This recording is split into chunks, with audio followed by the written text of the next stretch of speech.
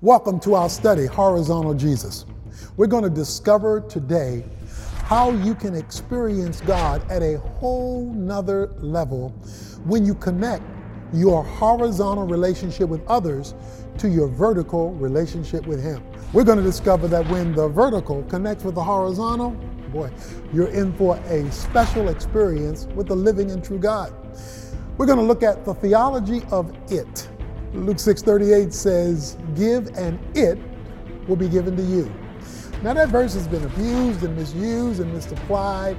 It's been used to emphasize a one-way street in our relationship with God where He blesses us. But we're going to discover when God can work through you to benefit others through the one another's of Scripture, then He doesn't mind working to you because He knows you are a conduit Christian and not a cul-de-sac Christian. So join me as we learn about the theology of it. In fact, come on, let's find out what it is all about.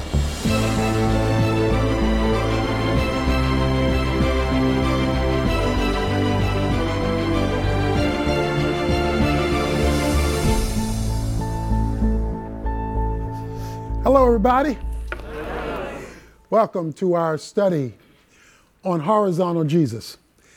We're going to be talking about our connectivity, not only with God, but with each other. What it is, and why it is so very important. You know, our study today is taking place in our education center, and this is our largest and most expensive building on our campus. But for a while, there was a time when nobody wanted to come in here, at least on this side of the building, because there was this smell. There was this smell that kind of repelled you when you came through the door. Now, we spent too much money for folk not wanting to come in this building. Too much energy, time, it's too sophisticated, too much media. But the atmosphere was not conducive for people to come in. Well, we found out that a pipe in one of the restrooms had busted. And we also found out that the fan was turning the wrong way. So instead of taking scents out, it was pushing them down, causing this not to be the most pleasant place to come into. In other words, the atmosphere did not equal the purpose for the facility. Well, you know, church can be like that sometimes. You can spend a lot of money, you can have a lot of program, you can have a lot of people, but a bad scent. So you don't want to be there, even though there may be a lot of reasons to go there. But in understanding one of the primary reasons why God established His church, it really does change how you look at it and how you function in it. You see, the Lord Jesus Christ did not create the church simply to be a classroom for instruction or merely a theater for religious performance, but He meant it to be a community for spiritual connection. We call it being a family, a spiritual family, where people get connected with each other while they're being simultaneously connected with God. So I call that horizontal Jesus, where the connection with Jesus this way becomes our connection with Him this way. That is, our vertical connection with the Lord is expressed in our horizontal relationship with one another. In fact, when I studied this and came to learn it and understand it and engage it, I found out that this is no minor thing in God's program. It is a major thing in God's program, and that's why throughout Scripture you find the one another's repeated over and over and over and over again. We're going to look at some of those key one another's, but today and right now we want to look at an understanding of why it's important. Why it's important that God's people are vitally connected with each other if they also want to be experientially and vitally connected with the Lord. Over and over again, the Bible says, in one way or another, It is more blessed to give than to receive. And I know oftentimes that's connected to money, but it's much bigger than that. And the principle is simply this. When God knows he can flow through you, he's much more interested in flowing to you. Let me put it another way. If you are a cul-de-sac Christian rather than a conduit Christian, you will limit what God is free to do with you. You see, God's nature is to give. For God so loved the world that he gave. And he wants his nature to permeate his children so that we touch others in the same way that we want God to touch us. That's why I want to bring a specific scripture out in our session today. And it's Luke 6:38. It's often been misused and abused, and I'll speak to that in a moment. But I don't want to lose the truth of it just because of the misuse of it. It says, give and it will be given to you. They will pour into your lap a good measure, pressed down, shaken together, and running over. For by your standard of measure, it will be measured to you in return. To summarize it, what you put out, you get back. How you bless others positions you for how God blesses you. Now, the key word is it. I call it the theology of it. Give and it. What do I mean by the theology of it?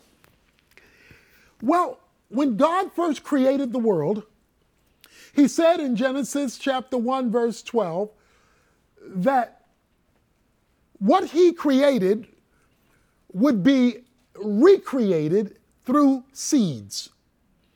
That seeds would be planted in the ground, and then it says, and they would reproduce after their own kind. So you don't have apple seeds producing pears, you don't have pear seeds producing watermelons, you have seeds producing after their own kind. Not only do they produce after their own kind, but they produce more than you originally started with. And so when you plant corn, you get a whole stalk. You don't just get one ear, because they were designed to replicate. Now, I don't care how spiritual a farmer is. Let's say Farmer Brown loves the Lord. He just loves the Lord, and he just believes in the Lord. And so Farmer Brown prays regularly. In fact, he prays all day. He talks to God. Farmer Brown is so in love with the Lord that he studies his Bible. So Farmer Brown is really got this thing going vertically with the Lord. And he wants God to give him a bumper crop. He wants God to give him a bumper crop of whatever Farmer Brown is planting.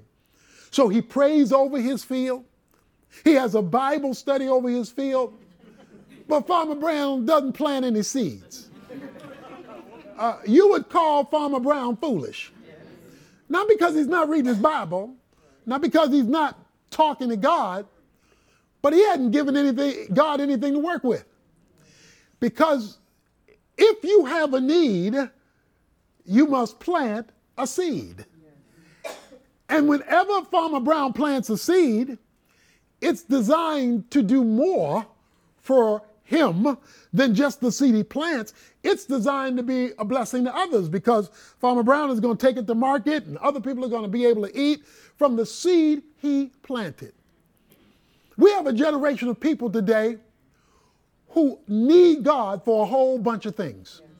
They need God for encouragement. They need God for love. They need God for resources. They need God for a relationship. They need God. They will pray about a matter, go to a Bible study about a matter, but never plant a seed about the matter that they themselves are needing. And then they wonder whether God has abandoned them.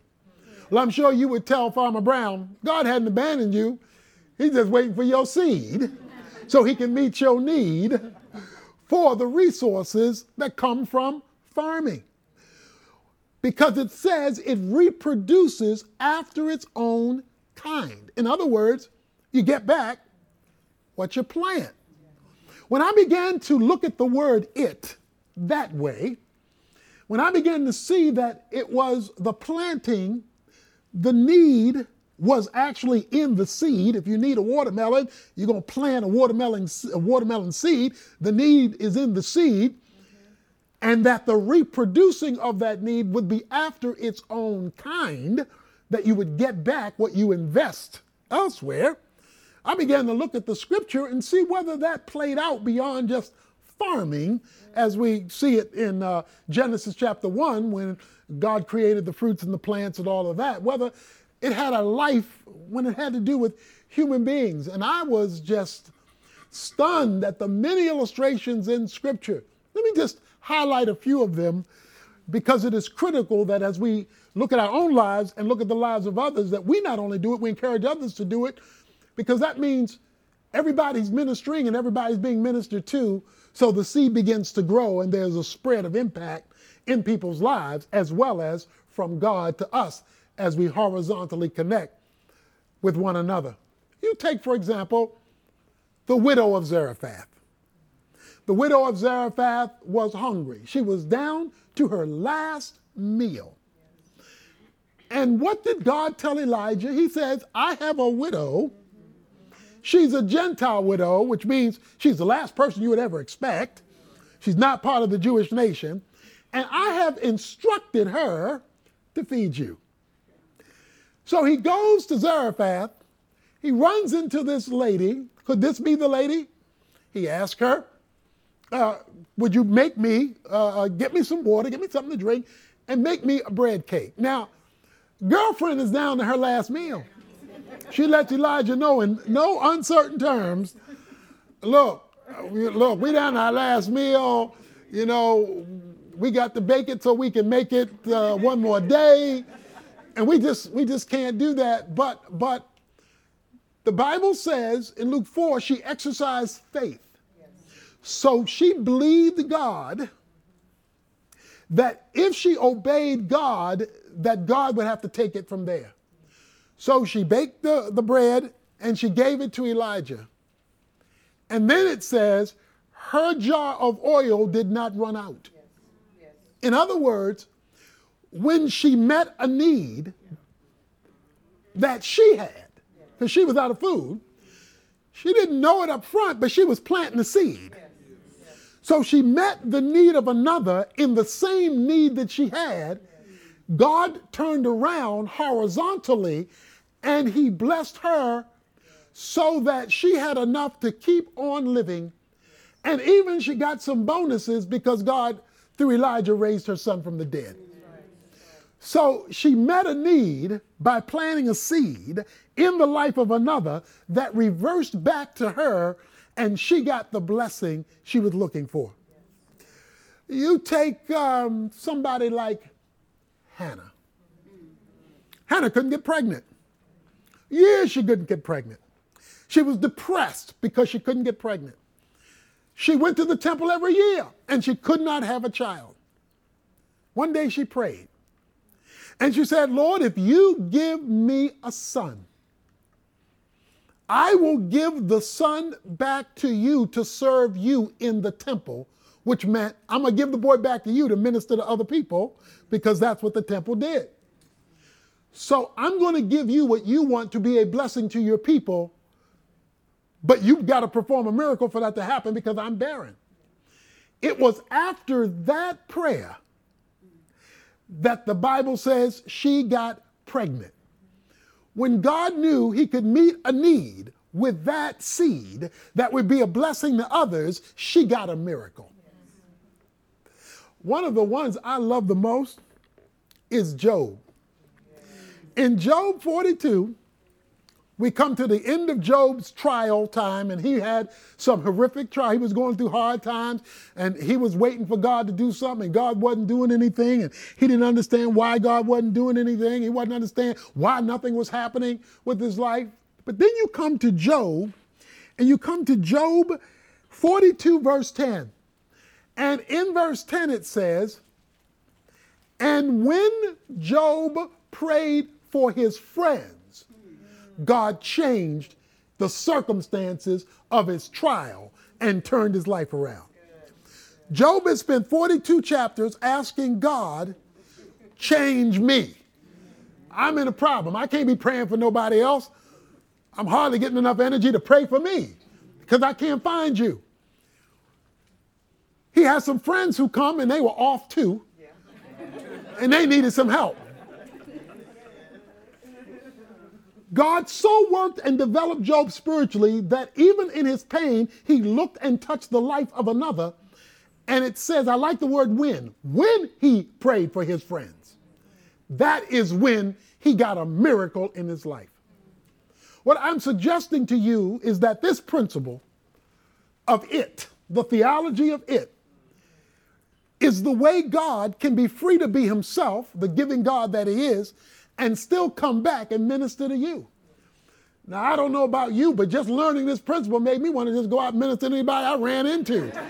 You know, I'm finding out what's wrong with me. Go find out somebody that had the same thing wrong with them. Go minister to them so I could see it work back to me.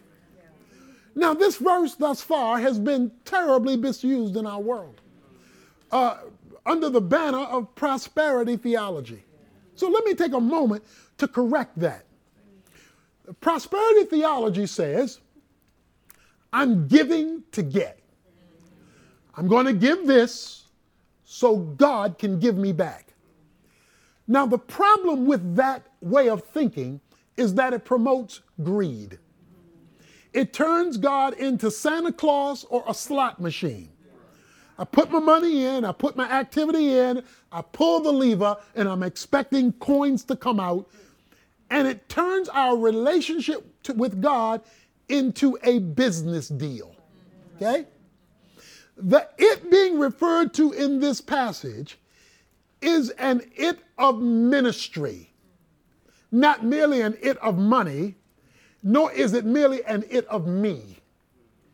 You see, the reason why God emphasizes giving is to remove selfishness, to remove, you see, if you're saved, your salvation is personal, but it is not private. That's why God calls us into a community of believers, a spiritual family called a church. And he wants us to relate to each other in that context. And because that is true, the principle is give to give, and you get. A little different. Not give to get, give to give. Another, give to minister. Give the it that somebody else needs. That's why you're looking to meet a need, as opposed to I'm just looking to prosper me, change me. I'm looking to minister. And that's what we do in our small groups. We want to minister to them, but we want them to minister to others. And as we give to give, we get. The little boy who had his lunch, and there was a big problem Jesus had. There were 5,000 men, not counting women and children. That's 20,000 people or more. There were no McDonald's open. There were no Church's Chicken. I was going to say there were no barbecue places, but they couldn't eat pork, so that was out. So there was no place to get food. The question that Jesus had to raise was, how are we going to solve this problem? It's a huge problem, and none of the disciples had an answer. Their only answer was send them home. Let them fend for themselves. But then Jesus heard that there was a boy with some sardines and crackers. There was some boys with fish and barley loaves. Jesus said, have the boy bring it to me. Now, I don't know whether you've ever taken time to think about this boy. We don't know his name, but I know he had a choice because that was his lunch. Jesus was asking this kid for his lunch. So this boy had to decide, am I going to eat my lunch? Or am I going to share my lunch with Jesus? The context was food, but it was a context of teaching. It was ministry. Okay? So it was a social context in a spiritual purpose. So he gives his lunch to Jesus. Jesus prays over it. Now we got Moby Dick laying on the beach. Okay? Sardines and crackers have now become something huge so that almost 20,000 people get ministered to because a boy was willing to give something. But now let me tell you about this boy.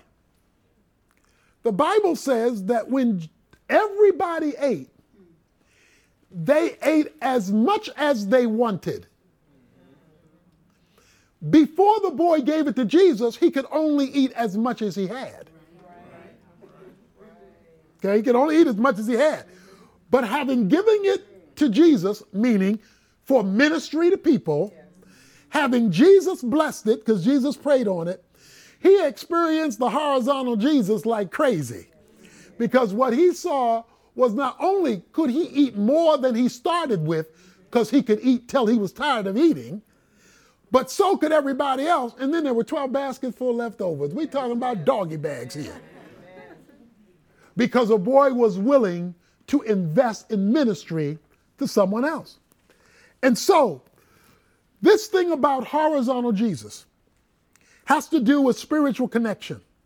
It has to do with our relationship with Christ connecting and manifesting itself in our relationship with others, with the it factor. Now, what will happen if you take the theology of it seriously and you become a representative of the horizontal Jesus in what you do in ministry to the groups that you have and the people that you relate with? Does not mean that God does not allow us to go through trials. Does not mean that we won't have hard times. But it means that those challenges are really an opportunity to see God do something to you because he did something through you. It says, notice the word in Luke 6:38, give and it will be given to you. They will pour into your lap good measure. Key word, they. That means people. Okay? So you're giving to minister. The it is not just money. The it is any form of legitimate ministry. The one another's of Scripture. So you give it, whatever it is, within the scope of your capacity to another person who's in the family of God, and God has a they.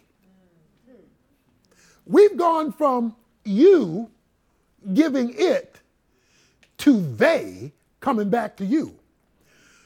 So you're only one person, but God's got a group with your name on it. Here's the beautiful thing about ministry coming back to you. God's got options because he went to the plural, they. They will give back. So God will touch somebody else to come full circle to your need because he could touch you to come full circle to their need. So everybody gets caught up in this circle of touching, in this circle of ministry, one to the other in the context of the family of God. And so he calls us, Paul says in Philippians 4:19, my God shall supply all your needs according to his riches and glory in Christ Jesus. God has no lack, according to, in line with his riches and glory in Christ Jesus. Now, everybody who I know that has a need knows that verse. They can quote that verse, and I heard one guy do it backwards. Okay? My God promised to meet my needs. Okay? So they love verse 19, but what they didn't do was start with verse 15. Because when you read verse 15 through verse 18, Paul says, because you met my needs when I was hurting, because you ministered to me when I was struggling, my God shall meet your needs according to his riches and glory in Christ Jesus. So the next time you quote that verse, or the next time somebody else quotes that verse, back up. Back up to verse 15, because it was your willingness, Paul says, to minister that allowed God to minister back to you. Paul puts it another way in 2 Corinthians chapter 1. He says 5 times that word comfort. He says, God comforts you that you might be a comforter in the life of somebody else. He doesn't just comfort you so that you can be comforted. He comforts you so you become a comforter. That's the problem with this bless me emphasis today, because it stops with the individual making the request. and they don't use it as an opportunity. In fact, I give out a little secret to folks. I say, whenever you go to God to do something for you, tell him how it will be a blessing to somebody else, because he will be much more interested in your prayer. When you say, God, I need you to do this in my life, and as you do this in my life, I want it to flow to the life of someone else. In fact, while I'm waiting for you to do this in my life, I'm going to flow whatever I can in this area, whatever it is, to somebody else so that you can pick out some vase to come back to me. But I'm going to give to give. I'm going to let you cover the vase. That is, who returned. And how does that return happen? Well, look at what he says. He says in verse 38, that they will pour into your lap. He says, pressed down, shaking together, and running over. For by your standard of measure, it will be measured to you in return. Now listen to what he says. He says, they're going to pour into your lap, into your life. Needs come in all shapes and sizes. But they're going to pour into your life. And he says, when God comes back your way, he's going to come back your way with pressed down, shaken together. Now, the picture here is of a Jewish housewife who goes to buy grain.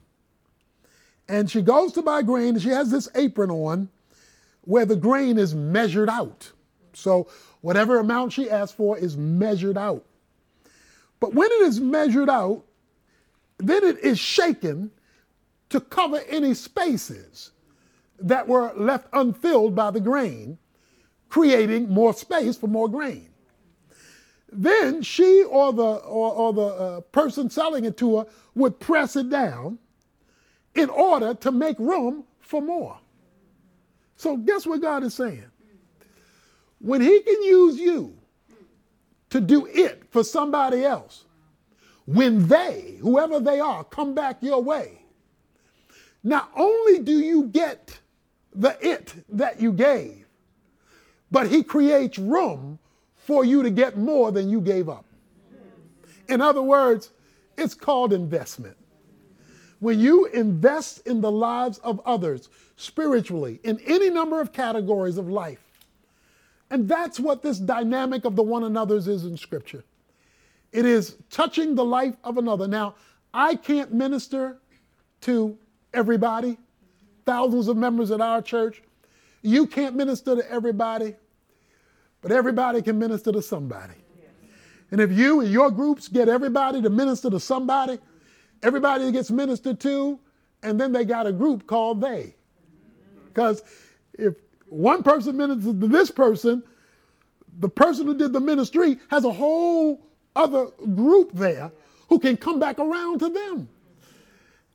And the way it gets pressed down is that if you ministered to one person, but God touches 3 people to come back to you, you got it pressed down, running over, because you got more than you gave up. You gave you, God gave you they. Yes.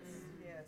Yes. And the good measure, he says, will be the standard. It will be at the level. At the level. Ministry's tough. But people's lives are not going to be changed by the pulpit alone, by Bible studies alone. Those are foundational and those are critical.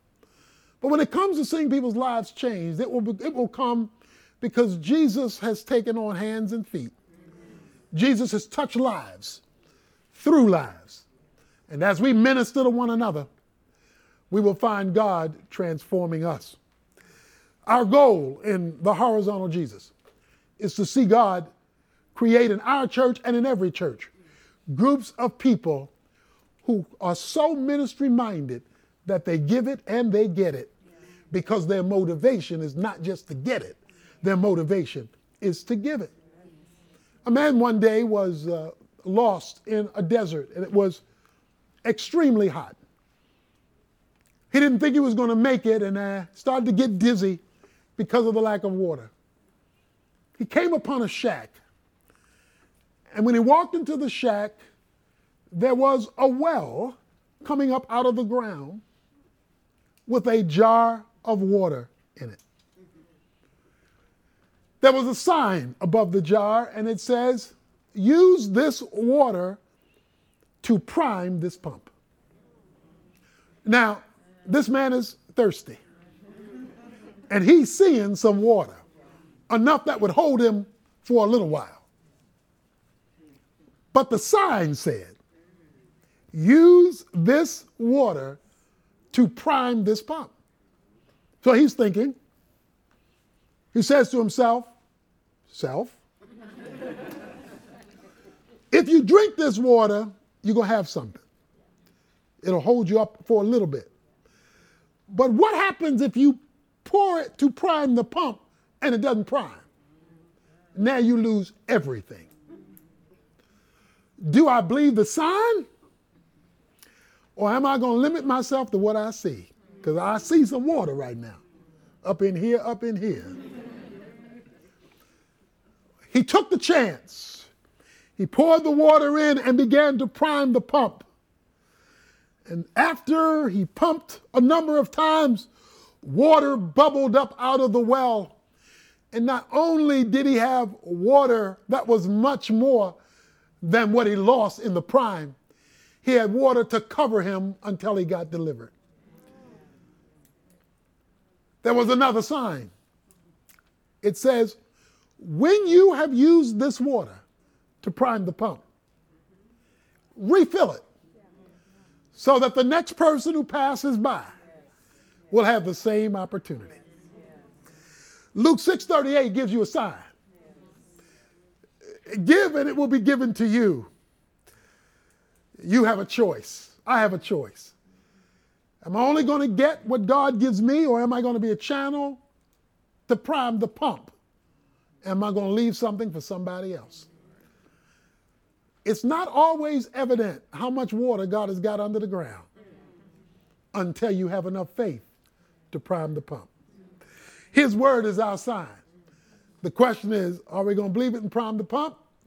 Or are we just going to get everything we can for us until it runs out and we're done? Horizontal Jesus says, the one another's, that's the way to see lives, including our own, transformed.